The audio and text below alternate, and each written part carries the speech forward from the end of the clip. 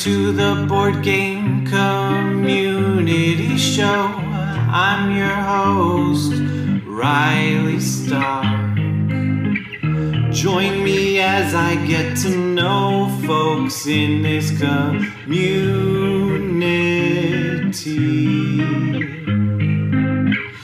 They could be designers or streamers, podcasters, YouTubers, publishers, whatever. Really anything with an "er" at the end of its title is welcome here on the Board Game Community Show.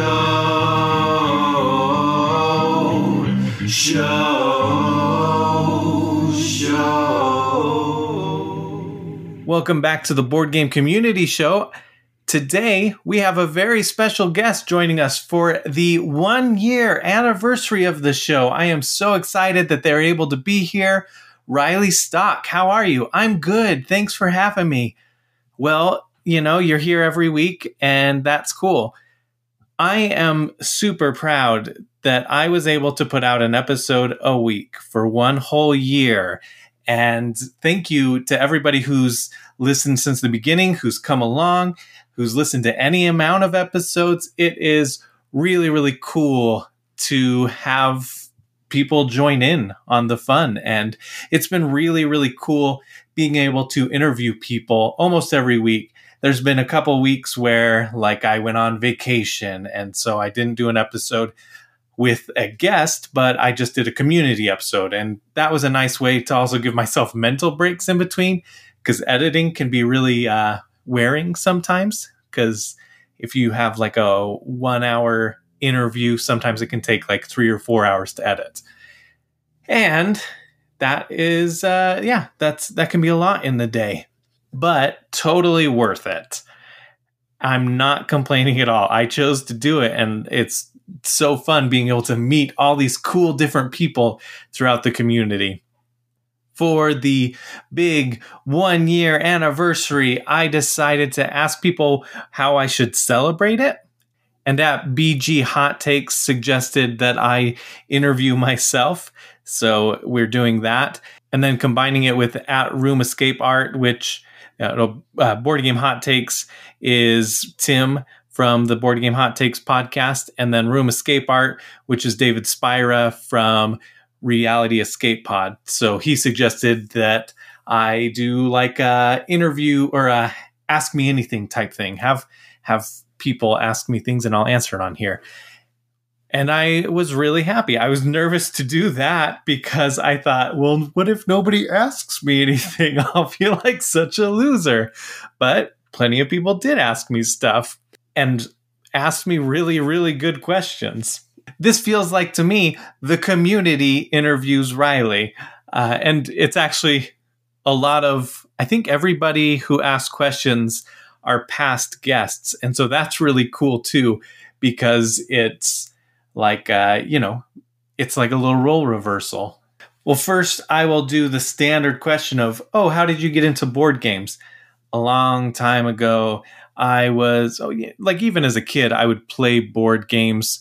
I would play Stratego, some other games, Scrabble. And then we would also make our own games. So like we mixed Scrabble and Stratego, and we used the Stratego board and all the letters, and we assigned each letter a different ability. And you essentially played Stratego on this giant Scrabble board. And then I would like design games of like A Link to the Past, Zelda. I would make like a paper version of that and cut out a little character that you would move around the board and open chests and have to solve puzzles. And that was really fun. But then I kind of, I still played games here and there. I got really into video games for a long, long time. And then in my early 20s, I started hanging out with people, and they started doing game nights, and that was really fun. And we would play like Ticket to Ride and Settlers of Catan, those classic games.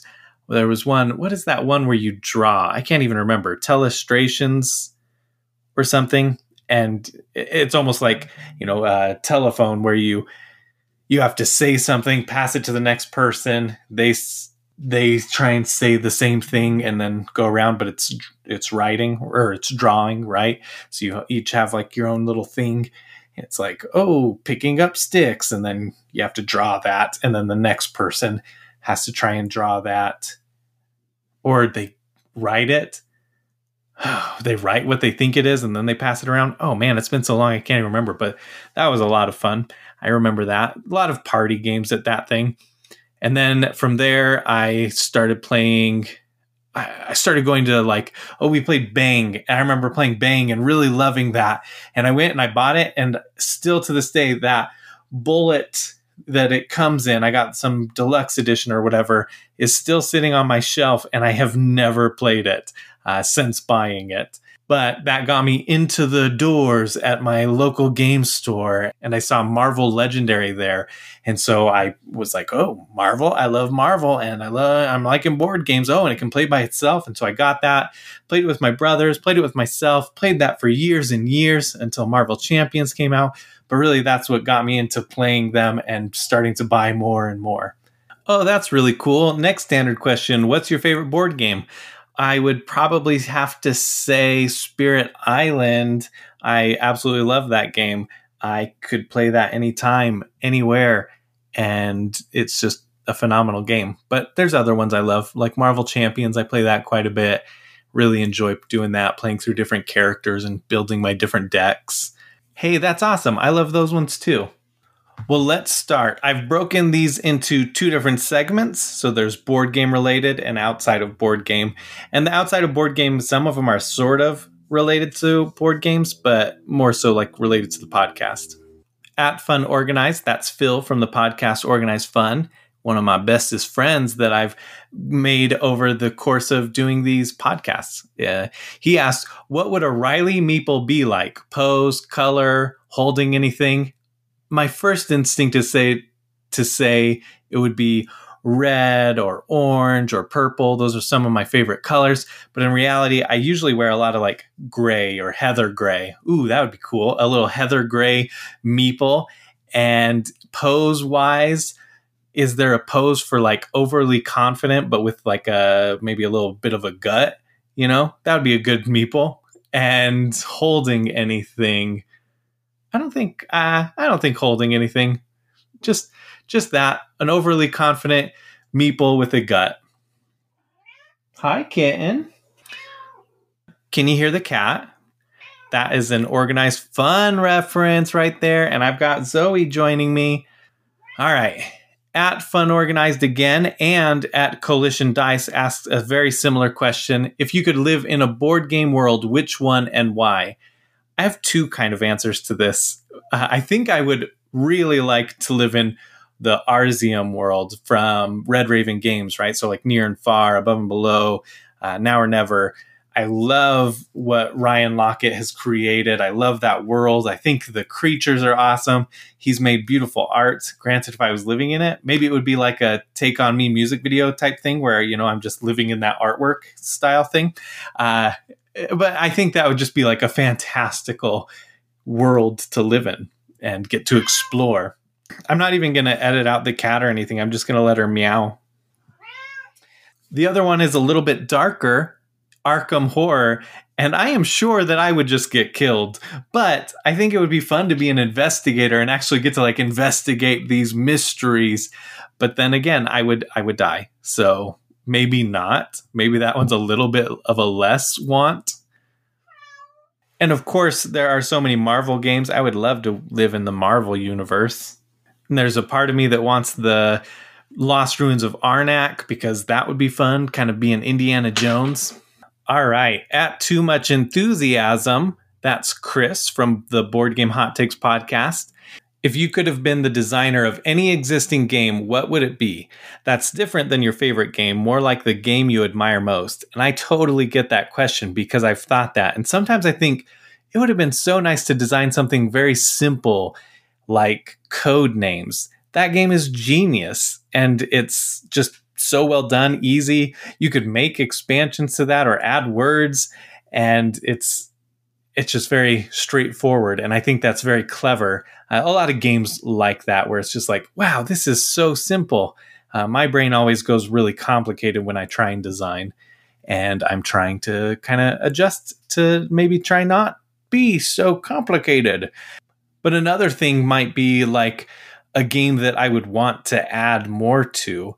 So like Marvel Legendary would have been a fun one for me to design, because then I get to play in that world, or Marvel Champions, because then you get to just keep playing in that world and keep making expansions for it and adding new content. And I think that would be really cool to just be able to have a living card game or a living game where you just constantly get to add more fun stuff to it. At BG Hot Takes, that's Tim from Board Game Hot Takes, which, this is the second Board Game Hot Taker. Go check out their podcast. Phenomenal reviews. And I just admire all three of them. They're so great. All right. Has your taste in games changed significantly in the last year? If so, how? And I think due to them, actually, I opened up to a lot more of Euro-style games, or games that I wouldn't necessarily want to try. Like, I got to try Anachrony the other month, and probably if I ended up buying that game, if I could find it anywhere to buy, I am like 98% sure that would become my new favorite game, because I fell in love with that, and I probably would have never really paid it any mind had they not talked it up so much. Same with Lost Ruins of Arnak, which I really, really admire that game. So I guess back when I was first starting this, Tim and I had some interaction on Twitter where I was like, oh, a thematic Euro, there's no such thing. And he gave me some recommendations, and that was really helpful to find some actually cool Euros. So I think that I've been more and more open to playing games that aren't necessarily immediately grabbing my attention. And that's probably a large chunk due to Board Game Hot Takes, to Tim, and just the podcast overall.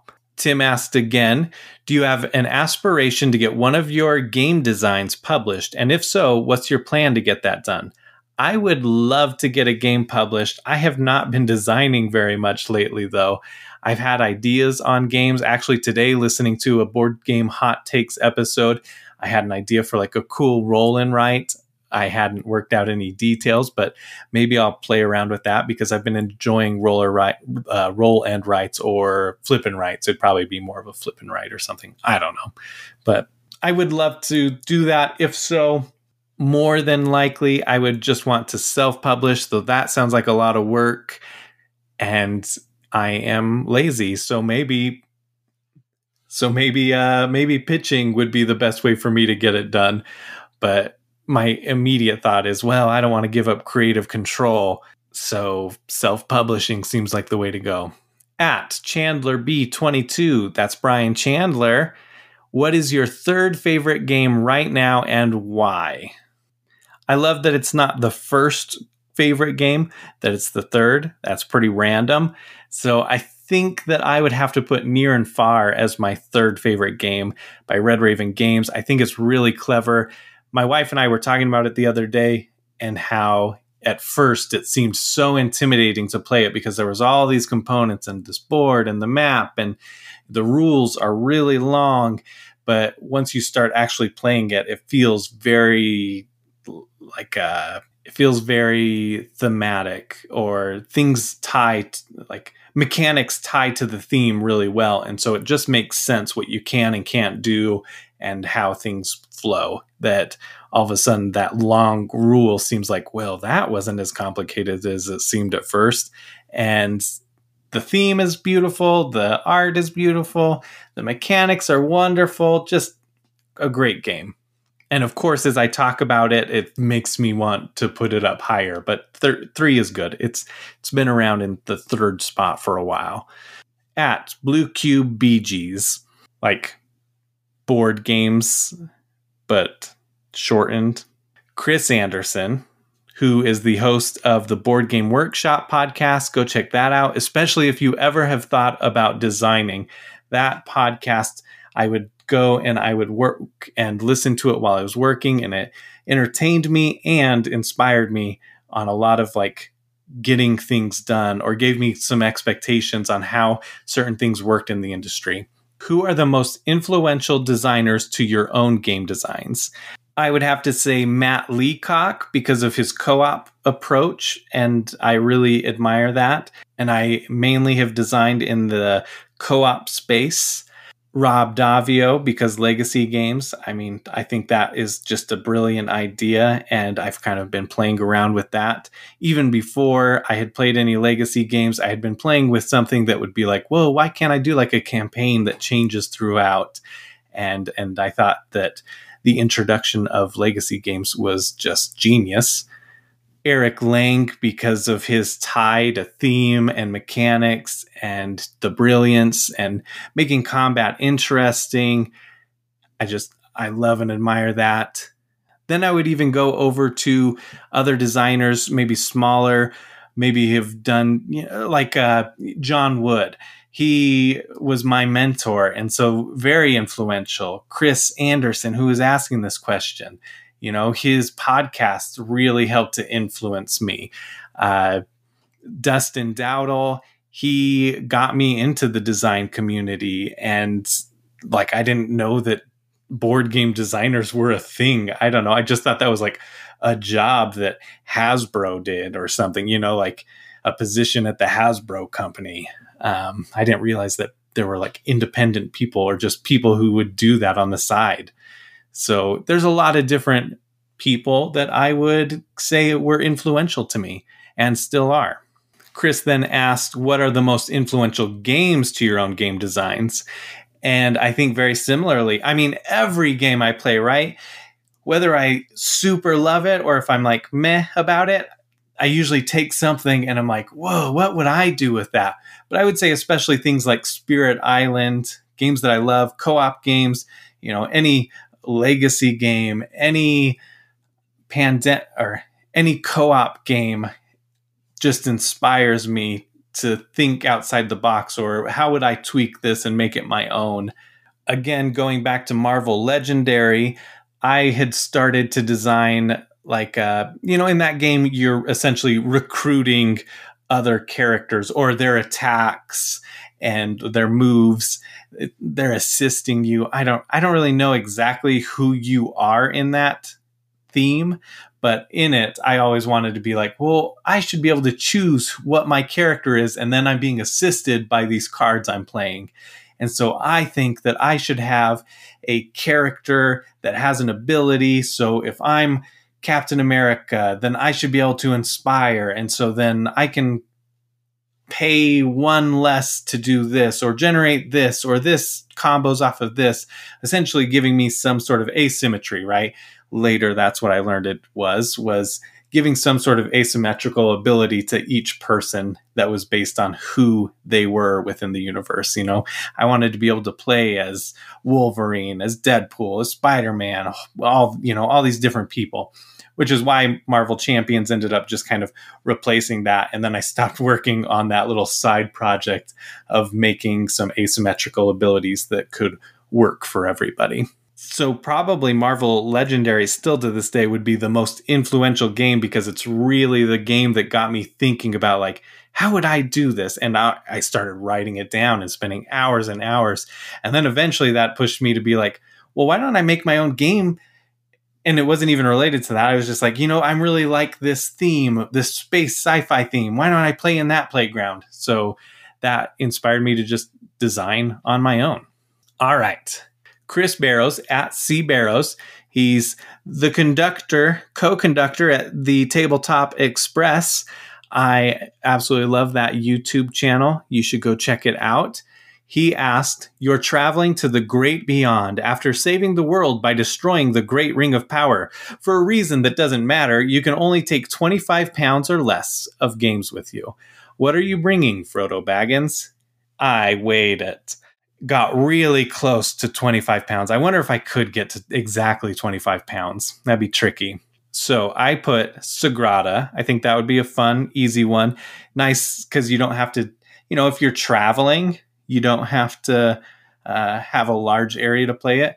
Welcome to and Cartographers. Those are great because they're little flip and writes. Again, not a lot of space. And then if I was like at a tavern, I could be the coolest person in the tavern and be like, Hello, fellow adventurers and townsfolk. Come, play. Welcome to come play cartographers, and the whole tavern would just be drinking and singing some adventuring songs and playing cartographers and welcome to, and it would be wonderful.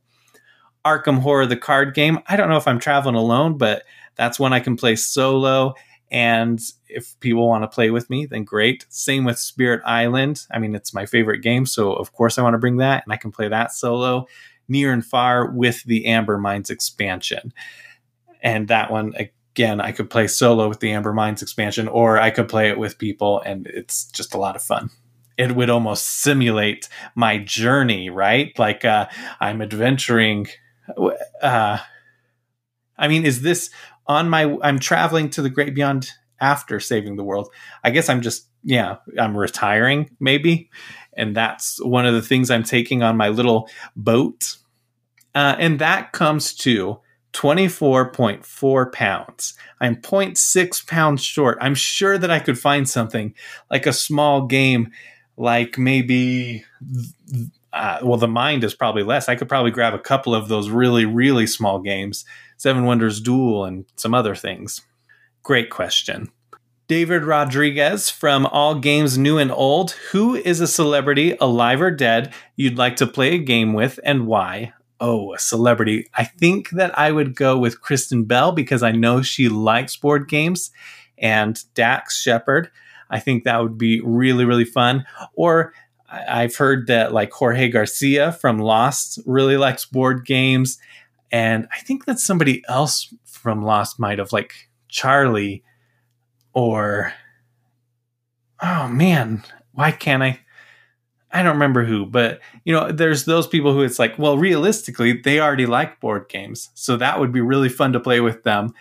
I also think it would be fun to play with certain musicians like Max Bemis of Say Anything. It's one of my favorite bands. Rivers Cuomo from Weezer.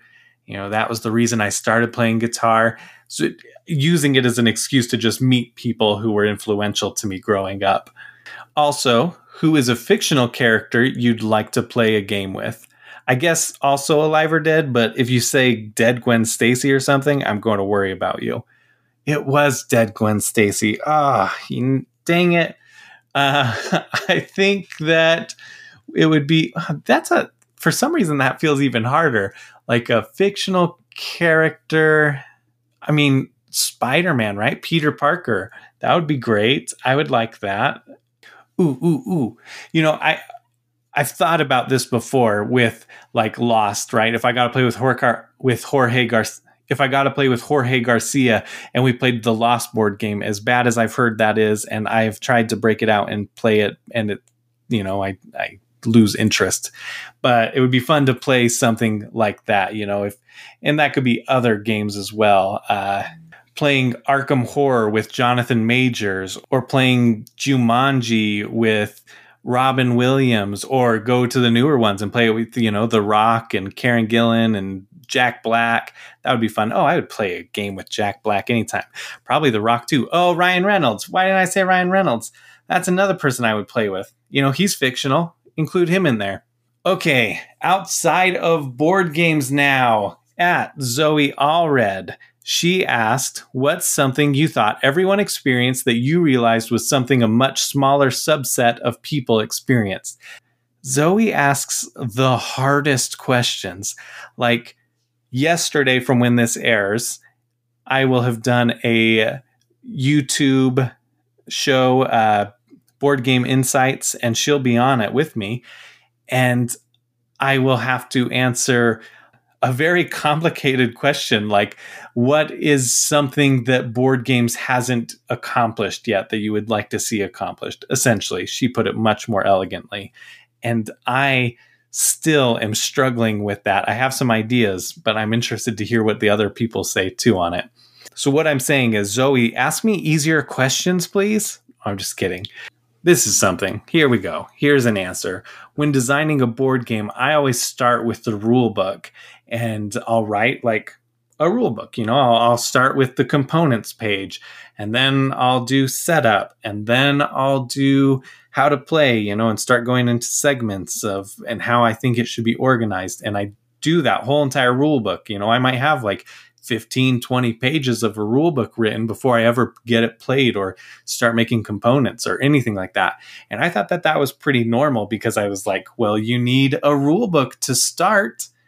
Turns out, no, most people don't do that. Most people hate writing rule books when designing. And a lot of people, contract that out, and come to find out that like a very, very small minority of us actually design rule book first. But so there it is. I ended up doing board game related. I'm sure there's other things that I just can't think of right now. Apparently artichokes. I thought everyone loved artichokes, dip it in butter, but no, lots of people hate artichokes. I don't know. Phil from Organized Fun at Fun Organized. The coolest item in your house. I would have to say, I already was nerding out about Lost, is my Lost guitar. There is minor spoilers here, but Charlie had a guitar on the island, and at some point an arrow goes through the guitar neck, and so I own that guitar. It's the actual guitar that was on set, and it has an arrowhead through the neck of the guitar, and that is the coolest item in my house by far. At Resilient, that's Re from SDR Games. If you had to rename an entire species of animal, which would you choose, and what would you name it instead? This is a tricky one because I'm not all that scientific, but I know I had to look it up because I knew roughly what it was. But Canis familiaris, right? Dogs, domestic dogs. And I would rename that to Woofus familiaris, because already familiaris is cool. It's like a familiar. And then Woofus, they go woof. Or Felis catus, that's cats, which makes me think like, oh, Felix the cat. Anyways, that's a side thing. I'm wondering if that's where his name came from. I would rename cats to furry death machines. At Chandler B22, Brian again. How might you be a better person than you were a year ago as it relates to the podcast? I would say in a lot of ways, podcasting has given me the opportunity to talk to people from all sorts of different backgrounds, experiencing all types of different things. And so talking to Mick and Starla, where I said something ignorant and then they helped correct me, and just hearing their perspective it helped me kind of develop a new train of thought. Talking to Brian, colorblind issues, and like my old co-host on Nerding Out, Danny, he's colorblind and he's a painter. He paints miniatures and he paints them beautifully. Dustin Dowdle, his brother, a designer. He designs awesome board games and is colorblind. I worked with him and did security, and I had to describe, there's somebody in a red hoodie, and he'd be like, oh, do you mean are they also wearing, or does it have like a skull on the back or something like that? You had to do this different type of descriptions, essentially double coding, as I have learned since. And so that was something. The Tanya Pobeda episode was pretty much like an hour and a half of me just getting my mind blown and being like, wow, I can do better in this. I can do better in representation. I can do better at being welcoming. I can do better at standing my ground and being like, hey, no, let's not, we need change. So different types of things like that. There are so many great episodes where I've gotten to talk about something serious. Zoe Allred, I got to ask her a lot of questions about being trans and her trans experience, and learned a lot from that. And so I would say that I have, 1 year ago when I started this podcast, I was a much worse person than I am now. Not like I was like some bigot or anti-trans or anything like that, but I just didn't have the same understanding that I have now. And now I like the pronouns they, them for me, but I also I'm not offended by he or she, and I'll refer to myself as he or she sometimes, but they, them is my favorite, that kind of growth happened through conversations and learning and self-reflection, which is your next thing. He asks any specific actions, learning, reflection to be even better next year. And so as I'm looking at getting back into designing, Brian was very influential on that, and Dusty, and being able to look at like all these different kind of challenges that other people might have. So like double coding is a huge thing. Double coding is great for colorblind people. It's also great for other people. Color is the first thing you might see, but then symbols and shapes and stuff like that. I might have gotten that backwards. Anyways, but yeah, being aware of different challenges. So making sure that I take steps in designing something that is accessible to as many people as possible. It might not be, there's nothing wrong with designing, and it might not be able to reach everybody, but if we can make it so that it reaches as many possible people and is accessible to as many possible people as we can, I think that's a step in the right direction. And then, of course, we've got to keep in mind those other people that it's not reaching and try and develop or design something in that area. The Tanya Pobeda episode really did have me just like reeling with all these possibilities, and I still am like processing so much of that information.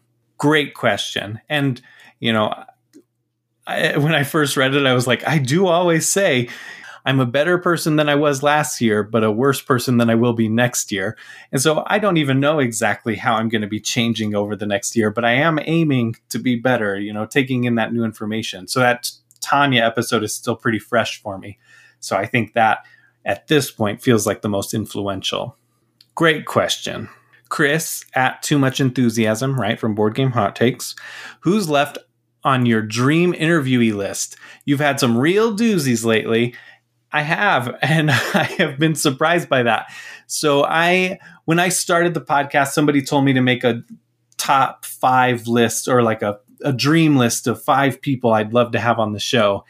And I chose Eric Lang, Elizabeth Hargrave, Rodney Smith, Will Wheaton, and Becca Scott. And those 5 are because they were very influential in my board game development. And so those are my 5, right? That's the 5. That's the movie poster for me. There's a lot of other people that I would love to have on, people who represent more diverse areas of the industry, who represent a smaller set, who have information that people may not be aware of, or just ideas, new ideas. I would also like to do big names like Eric Roos.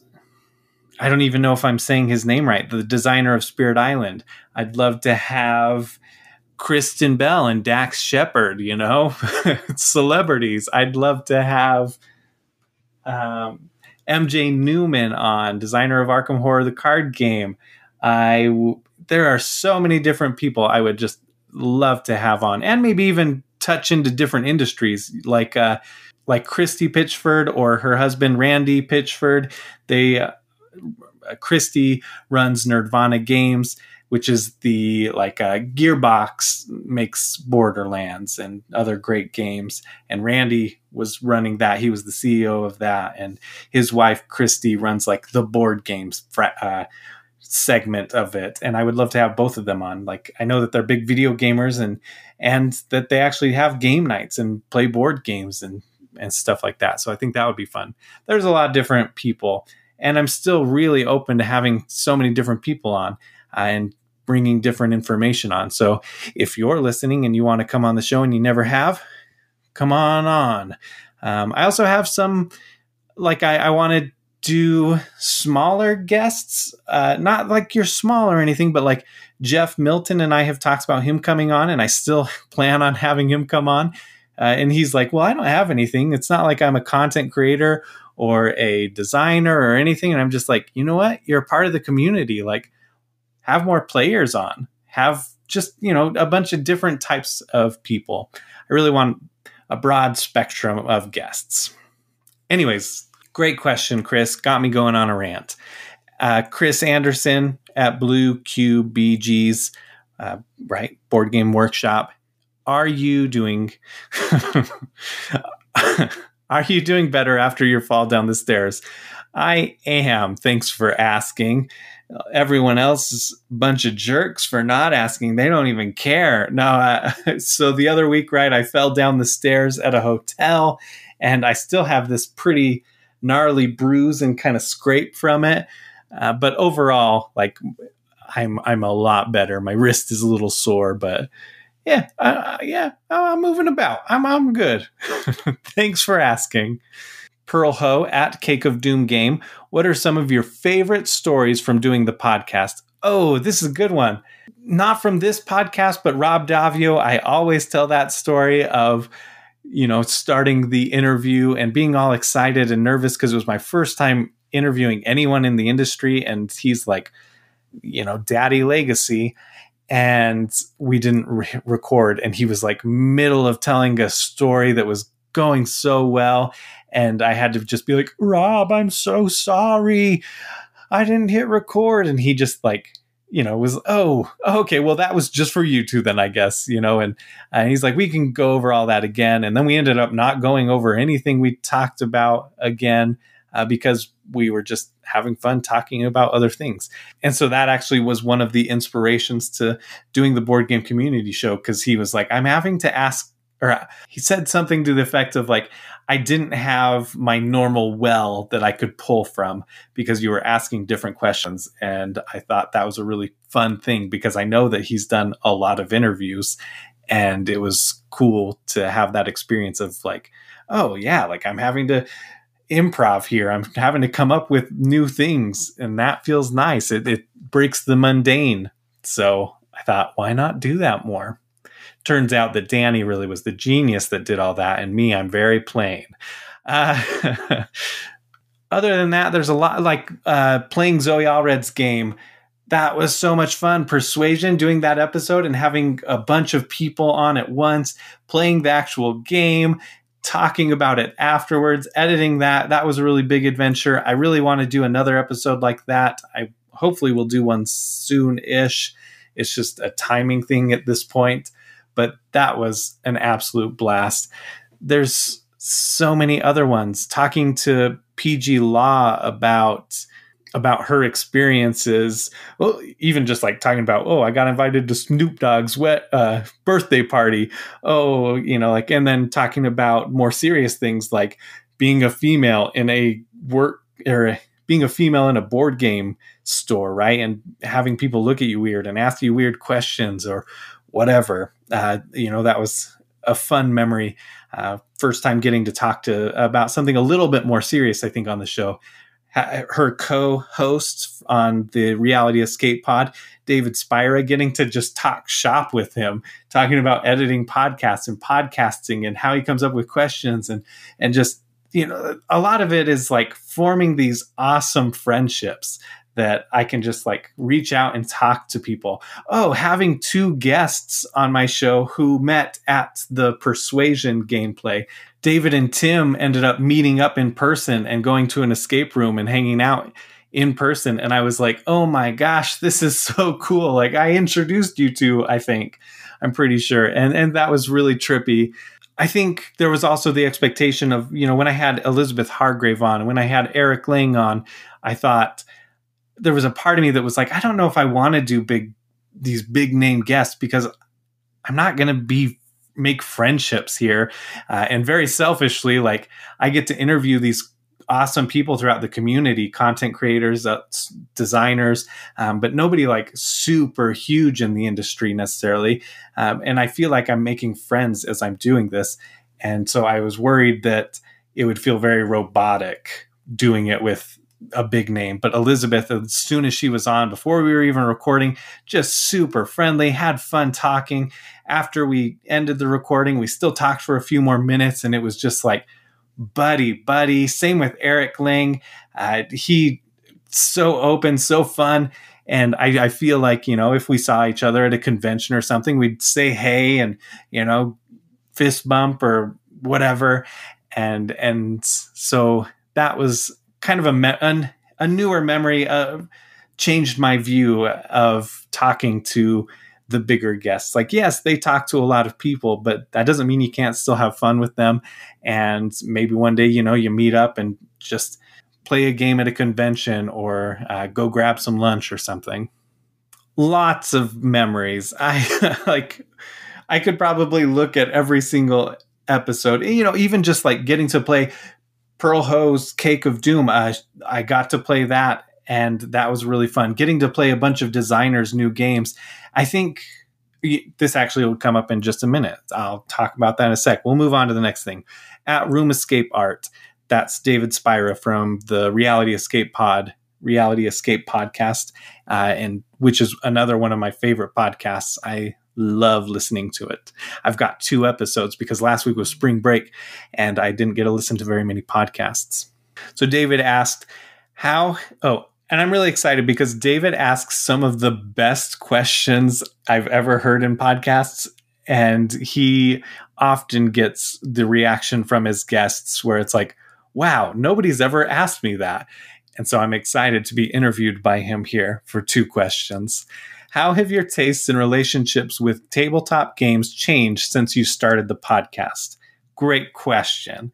I play them less. Joking but serious, I don't get to play as many board games because I'm editing podcasts or interviewing guests or setting up interviews, and I don't have as much time to play them. But at the same time, like I talked about with Tim from Board Game Hot Takes, I started opening up to more and more different types of games that I normally wouldn't have played. I would have never chosen to play a flip and write, roll and write, but now I love Welcome to and Cartographers. I'm open to getting even more. I also think that hearing so many different stories from so many different people about how they got into the board gaming world, and a lot of them are like Catan, Ticket to Ride, right? They have the exact same journey I did. We all have a very similar journey of like, this is the gateway game that brought me in. And I think that tells such a cool story of how an experience from a game can create this obsession, this hobby, and create this community. Like, we all started with those gateway games, and then we've grown, and now we're here in the community and we're interacting with each other. We're going to huge conventions and playing games at tables with each other, playing with strangers. And it's been really, really cool seeing that kind of growth and understanding of all these different people from different backgrounds. Like, look at David and what he does in his profession. I think he's like just a genius. That's his job. No, I think he does something with like web design. Oh gosh, now I can't remember. I made another friend who's actually from Jersey who does something very similar. Anyways, he does that kind of web research stuff, which is very smart. We have Chris, who's a lawyer who sues companies for damaging the environment and then uses that money to go back into repairing the environment and repairing that damage. You've got Adam, who from Board Game Hot Takes again, who's a pilot. You've got all these different, me, I work on soil. I help improve people's soil health and help them grow better crops.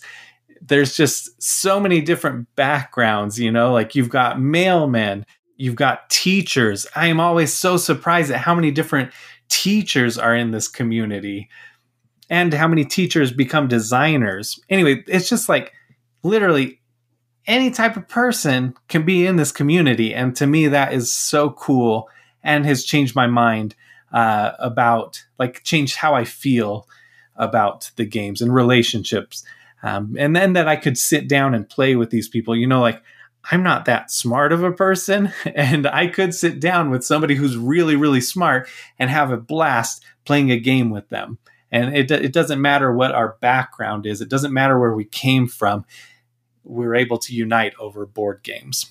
And then David also asked, how has interviewing game designers changed the way you consume, appreciate, and feel about board games? Which I think is another really interesting question, because as I think about it, and I think about interviewing Jess Metheringham, who just did Library Labyrinth, that's a game that originally I might not have paid very much attention to. And even though I thought the art was really charming and I think the idea is really good, but then getting to know her and know how much effort was put into representation in that game made me appreciate it even more. And if I had stumbled on that game and actually looked at it, if I had managed to click on it and look through the page, I probably would have backed it anyway. But getting to know all that background information made me really appreciate the effort that was put into that and made it a must for me. Overall, I would definitely say that I back more games because I end up getting to know people, and it's well, I want to support them. This person is an awesome human being. I want them to design. I want them to be in this world. Oros, Brant Brinkerhoff, getting to know him, playing games with him, playing Oros. I am really excited to get that game. And I really appreciate his enthusiasm, his passion about the topic that he's done. And I think, going to Stop, Drop, and Roll games with Ree and with Lori, and how they went and they essentially saw a movie that talked about the environment and changing the world in 40 years or 20 years. Oh, shoot. Now I can't remember. Whatever it was. And then taking that and being well, let's make a board game, or this is something we're really passionate about. We're passionate about making a positive change and actually implementing some of those changes in the way we make this board game. And so it just a ton of respect. I have more and more respect for small time designers or independent designers, or I can go through the list of Pearl Ho, Chris Anderson, John Wood, and just how much effort they actually put into these games, how much passion goes into these games, having an idea, getting it out there. It's just very fascinating. And through interviewing, learning about that passion and learning about what other things they're interested in. And I don't know if that exactly answers the question, but it makes me appreciate board games even more because I like to think about, Elizabeth Hargrave and her games, Mariposas, Wingspan, both of those, you can tell a lot of passion went into that. And so any game that's likely on your shelf, somebody was passionate about something and researched it and made a game. I recently on Reality Escape Pod, they had Matt Leacock on there, and that was really cool. And David asked about how much research he did, and he's actually not that much, not as much as you would think. And I thought that was also really interesting because it's when you're making a game, you don't need to. That changed the way I thought about something, because it was I don't need to obsess about making this exactly one for one. I need to get the overall theme and then make a good game. And that's more important than making it a one-to-one comparison of the real life inspiration. That is all the questions. And wow, that filled up pretty perfectly. I'll do my last standard question of what I like to do outside of board games. Lately, playing the Bunkers and Badasses tabletop RPG on Friend Info Adventure Co. We just finished our first arc, so I'm plugging that too. But that has been the highlight of my week, every week that we play. And it's just a blast. That game, I love it. It's fun to lead people through that world. One day I would like to be a player, but for now I'm good being the bunker master. I play video games. Right now I am playing Tiny Tina's Wonderlands, and that's been a ton of fun. I hadn't had my Xbox set up for a month and a half because of the remodel that we were doing. The remodel's not all the way finished. I hit a wall and just needed to take a break, but everything's functional. So our living room is now set up. The floor's there. The baseboards are there. I don't have cabinet doors on all of my cabinets, but the shelves still hold stuff. We can make food in there. I've got my bunny and my guinea pig back in the living room, which is really exciting because they've been kind of stowed away in a side room, and I only got to see them once or twice a day.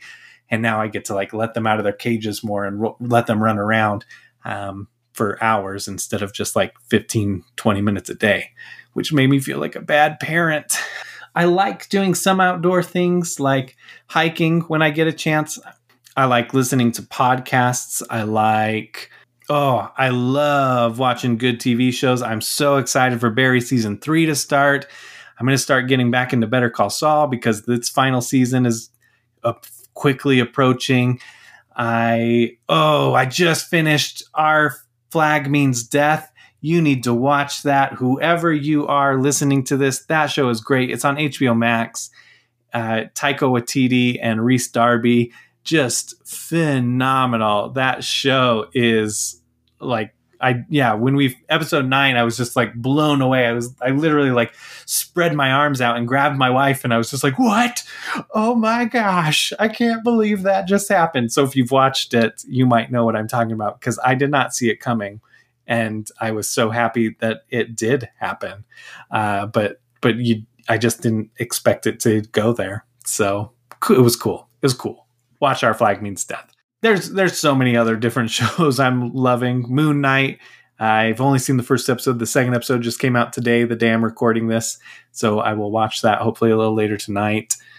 Reading occasionally. I usually listen to Audible books, so like fantasy books or sci-fi. I read comic books. I love reading. I've got a decent collection, though I stopped collecting physical books because I got like Marvel Unlimited, so I can just read books on there. Love reading Spider-Man, Deadpool, Miss Marvel, Ironheart. So many different. Go look at my collection there. I don't have any of the I have a lot of like Batman and Robin, Nightwing, that kind of stuff, but I don't have the subscription to read DC Comics online.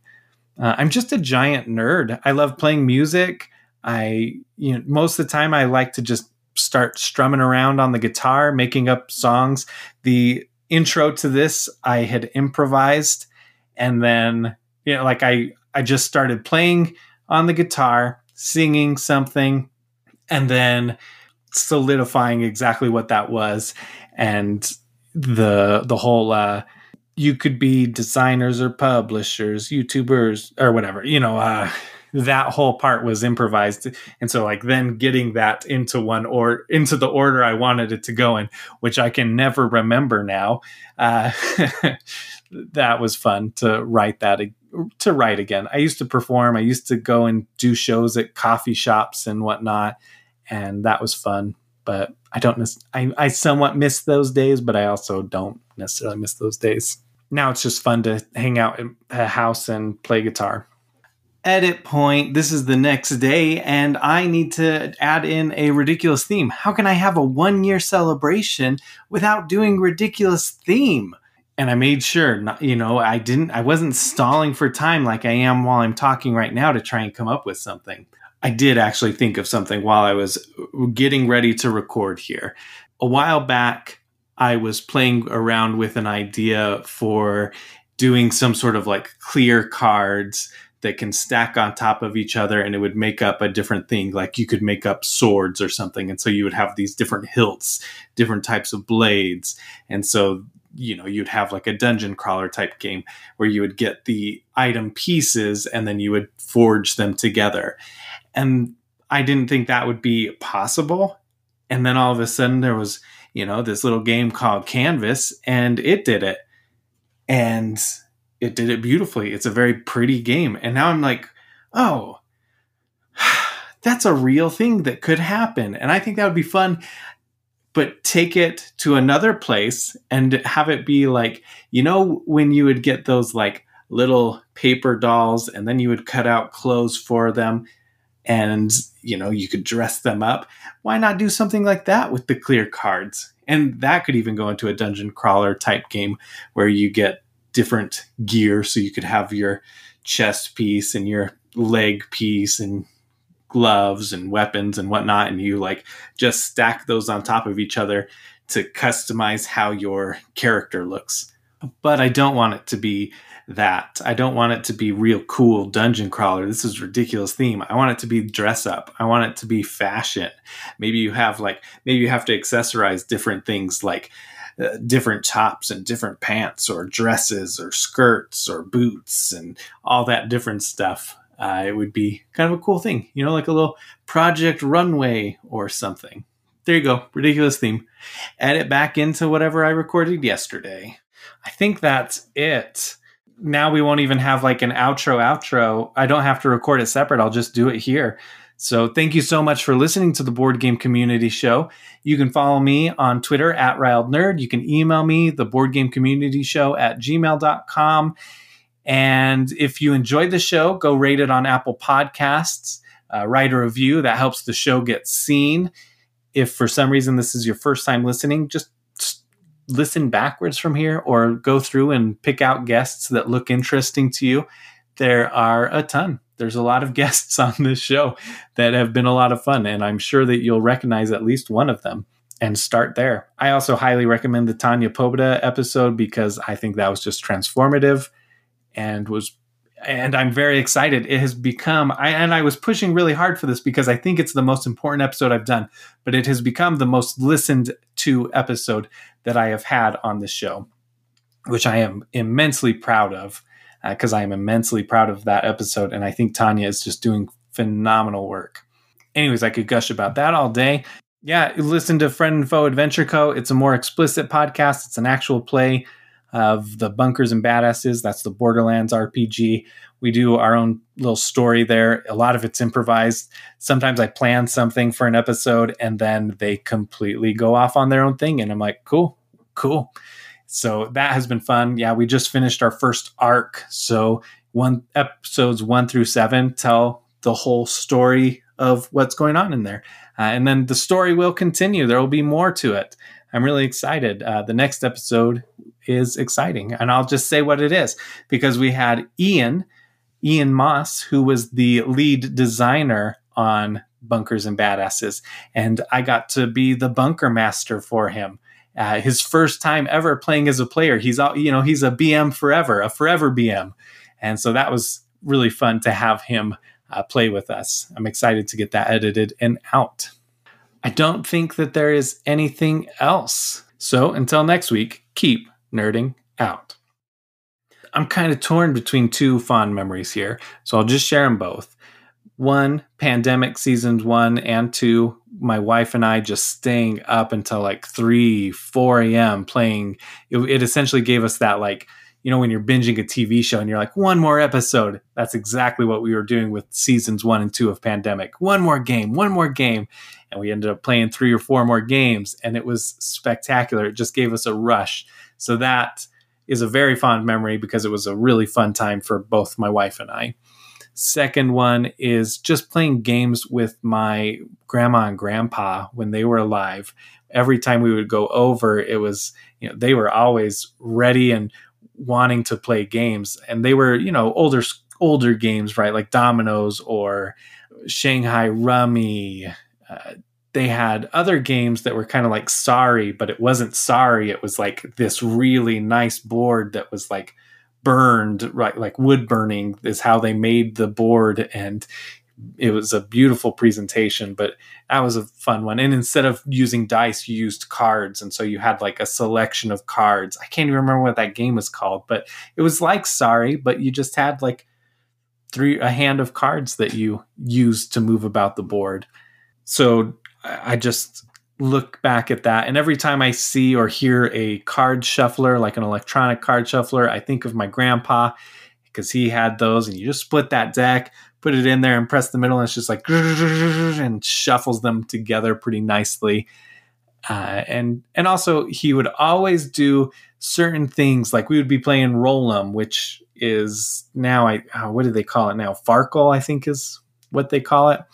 But we would be playing that, Roll 'em, and he would roll something and he'd go, 1, 2, 2, 7, or not a 7. He would go 1, 2, 2, 5, 6. Look at that. And he would act like it was something and it wasn't. And so I still to this day will do that when I play cards. Sometimes I'll go like, oh, looky what I got. Ace 3, 5, 8. You know, like all cocky like, and it's nothing.